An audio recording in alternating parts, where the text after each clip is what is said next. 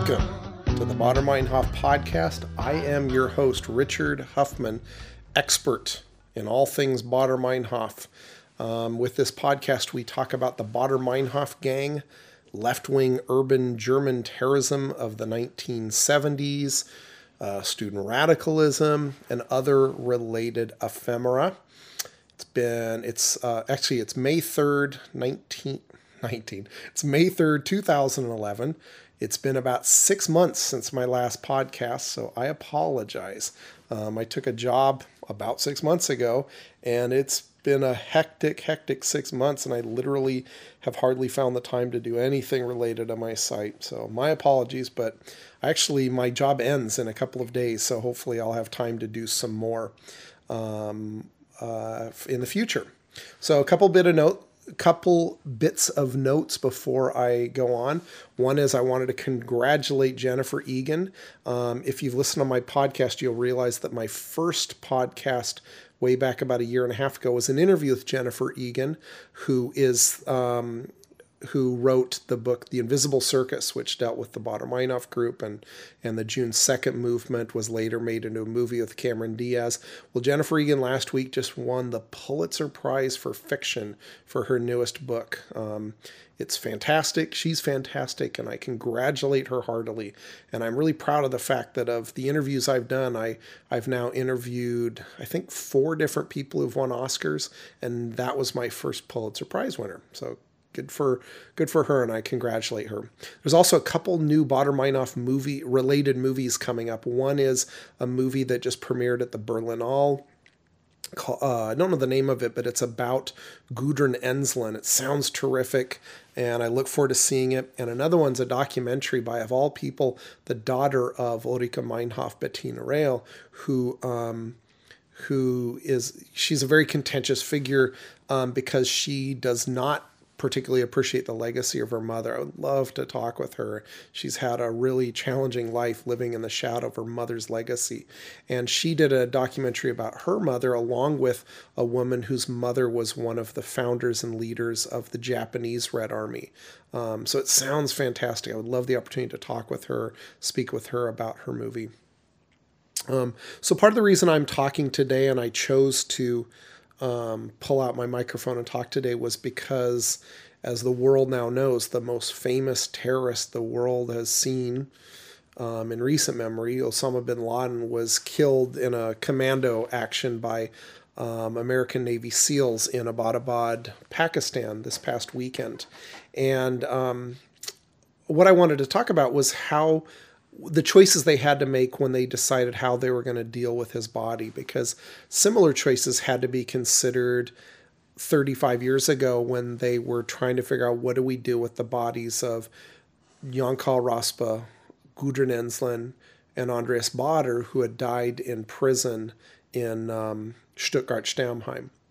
So with bin Laden, it's clear that they planned this action, and as part of the planning, they thought ahead of time, we need to plan out what we're going to do with the body, because they were clearly trying to limit blowback from this, limit whatever kind of excuses people are going to have for them mistreating the body, or also limit the possibility that if we allow it to be buried, that it will become some kind of shrine or something else. So as part of their plan, they decided, we're going to take this body out of here.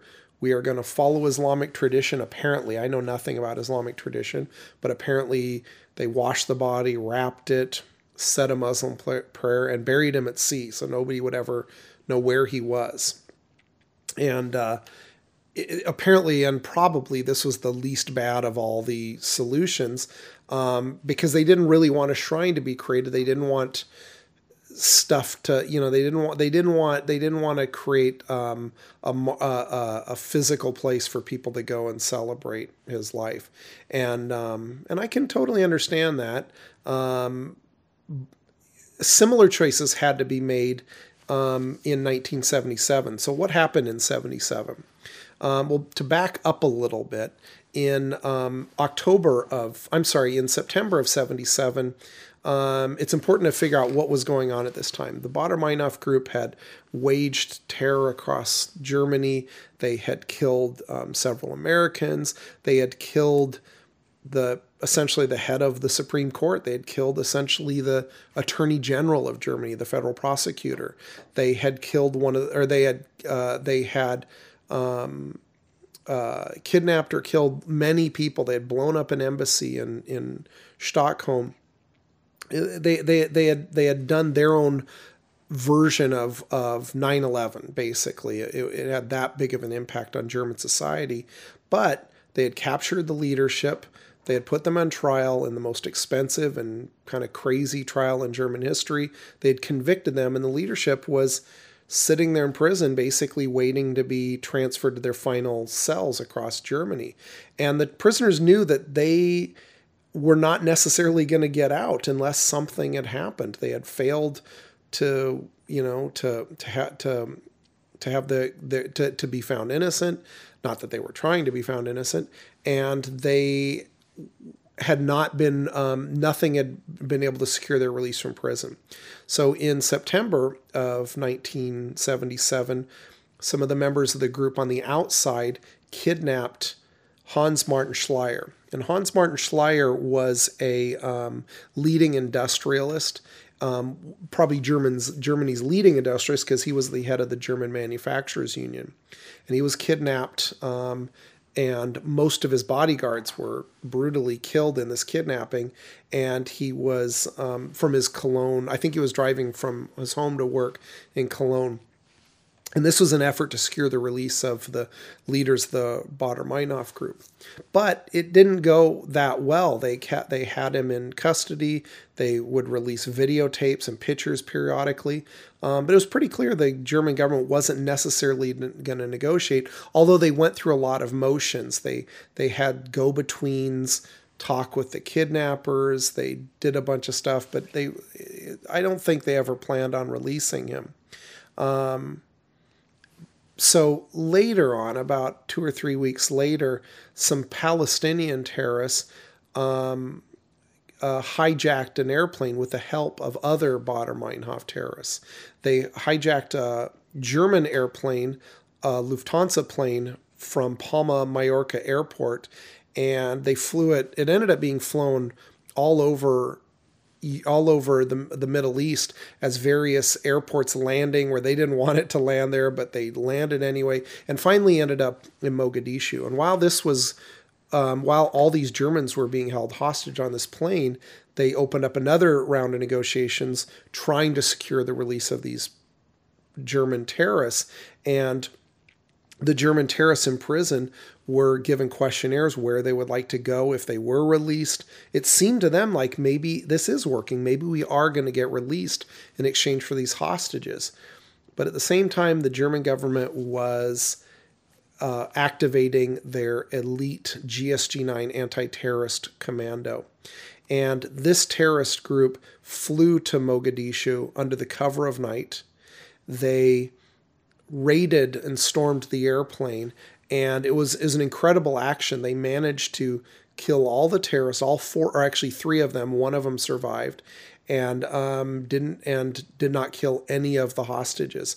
One of the hostages, the airline's pilot, previously had been murdered by the terrorists, but all the prisoners on the plane that night, all the hostages, were safe.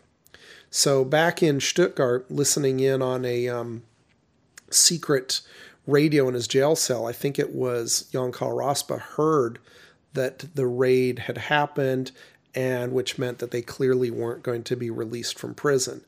And he let the other terrorists know through their secret jail cell communication system that they had built using the unused electrical wires between the jail cells. They had rigged up a kind of a phone system and let them know that all hope is lost. And so Baader and Raspe took guns that they had been provided to them by lawyers that smuggled into prison and shot themselves, or so the story goes. And Gudrun Ensslin hung herself with a wire from her windowsill and or window, the wire covering her window, and she had wire fastened around her neck.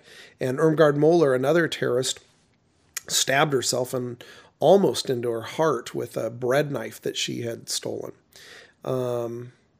So anyway, they basically killed themselves. And the next morning, Germany went from just sheer utter happiness that all these prisoners, these terrorist hostages on this plane had been released, to just out and out shock that these famous terrorists, 3 of them, were dead.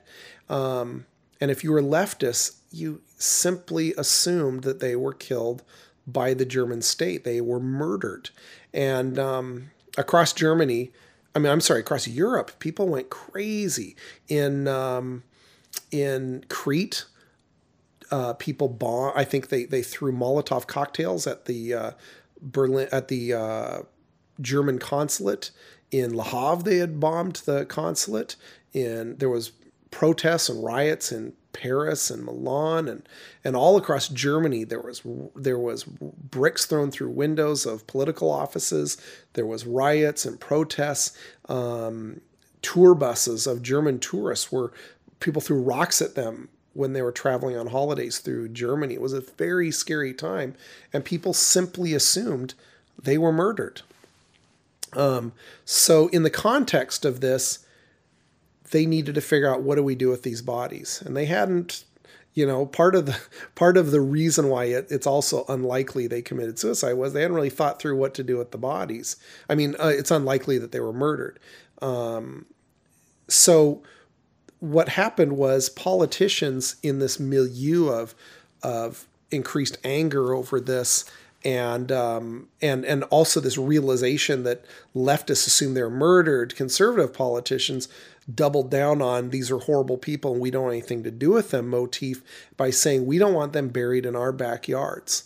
And there was a lot of bitter back and forth fighting over what to do with these bodies. And finally, the mayor of Stuttgart, his name was Manfred Rommel, and he's a very famous last name because his father was the most famous German general of World War II, Erwin Rommel. He's one of the few legitimate German heroes of World War II. And his son grew up to become the mayor of conservative Stuttgart. Stuttgart's in the middle of a conservative Catholic area of Germany, and he was the CDU, which is kind of the Republican Party of Germany. He was the CDU mayor of Stuttgart, and he said, and I'm going to read what he said here to get it right. He says, he stepped into this fray with all these people saying, I don't want him buried in my cemetery. I don't want him buried in my cemetery. He said, I will not accept that there should be first and second class cemeteries, said Rommel. All enmity should cease after death. And he picked a cemetery and said, they're going to be buried here. And you know what? People stopped. They said, okay, let's let him be buried here. And it was interesting how they chose to bury him. And I'm not sure who decided this, but they thought, let's bury them in a common grave site. So they took 2 grave sites that were next to each other. They dug it a little bit deeper, and they buried Andreas Baader's casket on the left, Jan Karl Raspe's casket on the right, and right in between and on top of them, they put Gudrun Ensslin. And on top of that, they put a 4,000-pound lead sheet to prevent grave tampers from coming in and messing with their graves. And then they said, okay, we're going to have this funeral on October 27th, which was, a good week and a half after their deaths. So, and it followed 2 days earlier. It followed the funeral of Hans Martin Schleyer, which was held in Stuttgart at the Collegiate Church. That's where the ceremony was. So anyway, how did the ceremony go? Well, one thing we know a lot about this particular funeral because there's this wonderful, interesting, crazy movie called Germany in Autumn, Deutschland im Herbst, that has a extended segment that was filmed, a documentary filmed of both Schleyer's funeral and the terrorist funeral. So you can see exactly what it looks like. And it's clear it was an enormous funeral, thousands and thousands of people there, many of them anarchists who sought fit to cover their faces. They wore masks. They wore bandanas across their faces. There was clearly hundreds and hundreds of German police officers there. And, seeing all those anarchists covering their faces, it reminded me a lot of when I live in Seattle, and we had the WTO riots in 99 or 2000. And I remember when I was in those riots, seeing all these people prior to the riots having their face covered up. And I thought, wow, that's interesting. I wonder what's going on there. And then like an hour later, all hell broke loose. And it was pretty clear they covered their faces because they didn't want to be identified later. I sort of didn't realize that at the time. And the people in this movie reminded me of that. They were clearly anarchists and radicals, had a reason to cover their face. And that movie was interesting because they chose to cut back and forth between the two funerals, or contrast the two funerals, and stuff that wouldn't be as obvious to, say, an American viewer today was very obvious to a German viewer at the time, where they were showing on the at Schleier's funeral, they would show. If I didn't mention earlier, after their deaths, the terrorists outside murdered Schleier and dumped his body.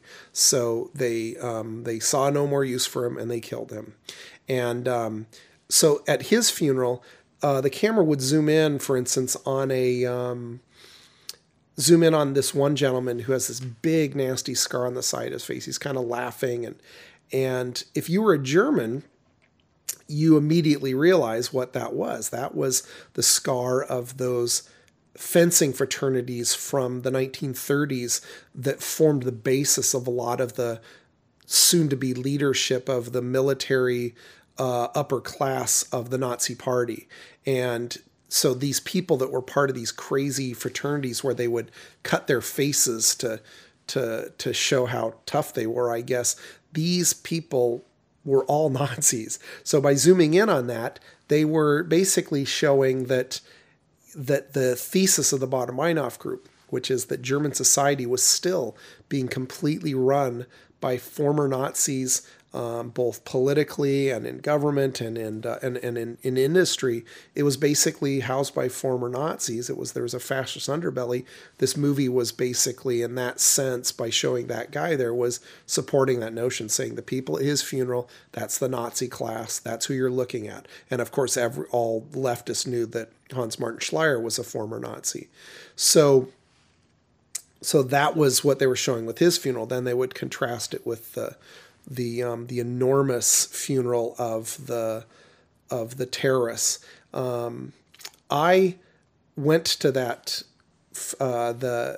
grave site about 10 years ago with my dad. We traveled to Germany. Gosh, it's 11 years ago now. We took a trip to Germany, and we stopped off in Stuttgart, and after visiting the Mercedes Museum, we decided to go visit Stuttgart-Stammheim Prison, which is just as imposing now as it was then. Apparently it's about to be torn down, or already has been torn down. And then we went out to the cemetery to visit the cemetery. And I'll tell you, it was very embarrassing because even though I'm an expert in this subject, I don't speak German very well at all. I'm embarrassed to admit. And so I had to go into the office and explain to a woman who did not speak any English and spoke in the most broken German, asked her, where is the gravesite of the famous terrorists? And she didn't know what I was talking about. And I had to say it slower and kind of pantomime terrorism. And finally it occurred to her what I was asking. And she was very pleasant, but it's embarrassing and it felt weird. Where's the gravesite of these terrorists? But she kind of pointed me in a direction. We drove over there, and it was still really hard to find. It's an enormous cemetery. And in the end, I finally occurred to me, I looked on the ground and realized there's footpaths, and there's a distinct set of footpaths beaten in the grass towards this one area. And of course, that's where their gravesite was. So it's pretty clear, although it hasn't become the shrine that, for instance, Obama probably worried about would have happened with Osama bin Laden. A lot of people have gone and continue to go visit it. In fact, there was flowers there the day I was there. I don't know who put them there, but there was in fact flowers there. It's a very simple grave site. It just has their names. I can't remember if it has the dates of their births and deaths. But it was simple, and I was struck by how they were just, it was just a simple headstone in the sea of thousands of headstones. You would have no idea that these folks brought so much angst and anger to so many Germans for such a long period of time. So the funeral was the subject of a very famous painting that I've talked about previously. Gerhard Richter, the preeminent German artist, did a series of paintings in the 80s about that, about the Baader Meinhof group, and the largest of his paintings, an enormous painting of this cycle, is called Funeral, and it's a painting of the funeral and all the people there, and it's moving and somber and interesting and maddening, and you can see that in it's on permanent display at the Museum of Modern Art. And anyway, so I thought I would let you guys know about how the deaths of those terrorists were handled as contrasted with how we handled the death and the body and the burial of Osama bin Laden. I don't think there's any easy way to address these issues, but it seems in both cases politicians did their best to deal with it in a somber, probably political way, to minimize future problems. And anyway, I just thought that was interesting. So hopefully I will be back with another podcast sometime soon. Quick reminder, I never, ever will charge for this or anything like that. So the one way you can pay me back if you enjoy these podcasts is to go to iTunes and write some nice comments about the podcast. Give me a good rating. That's the only way you can pay me back, and I always appreciate it. If you want to contact me or send me a quick email, I try to respond to all emails. My email is richard@richardhuffman.com. Again, it's richard@richardhuffman.com. And I thank you for listening, and I look forward to talking to you again.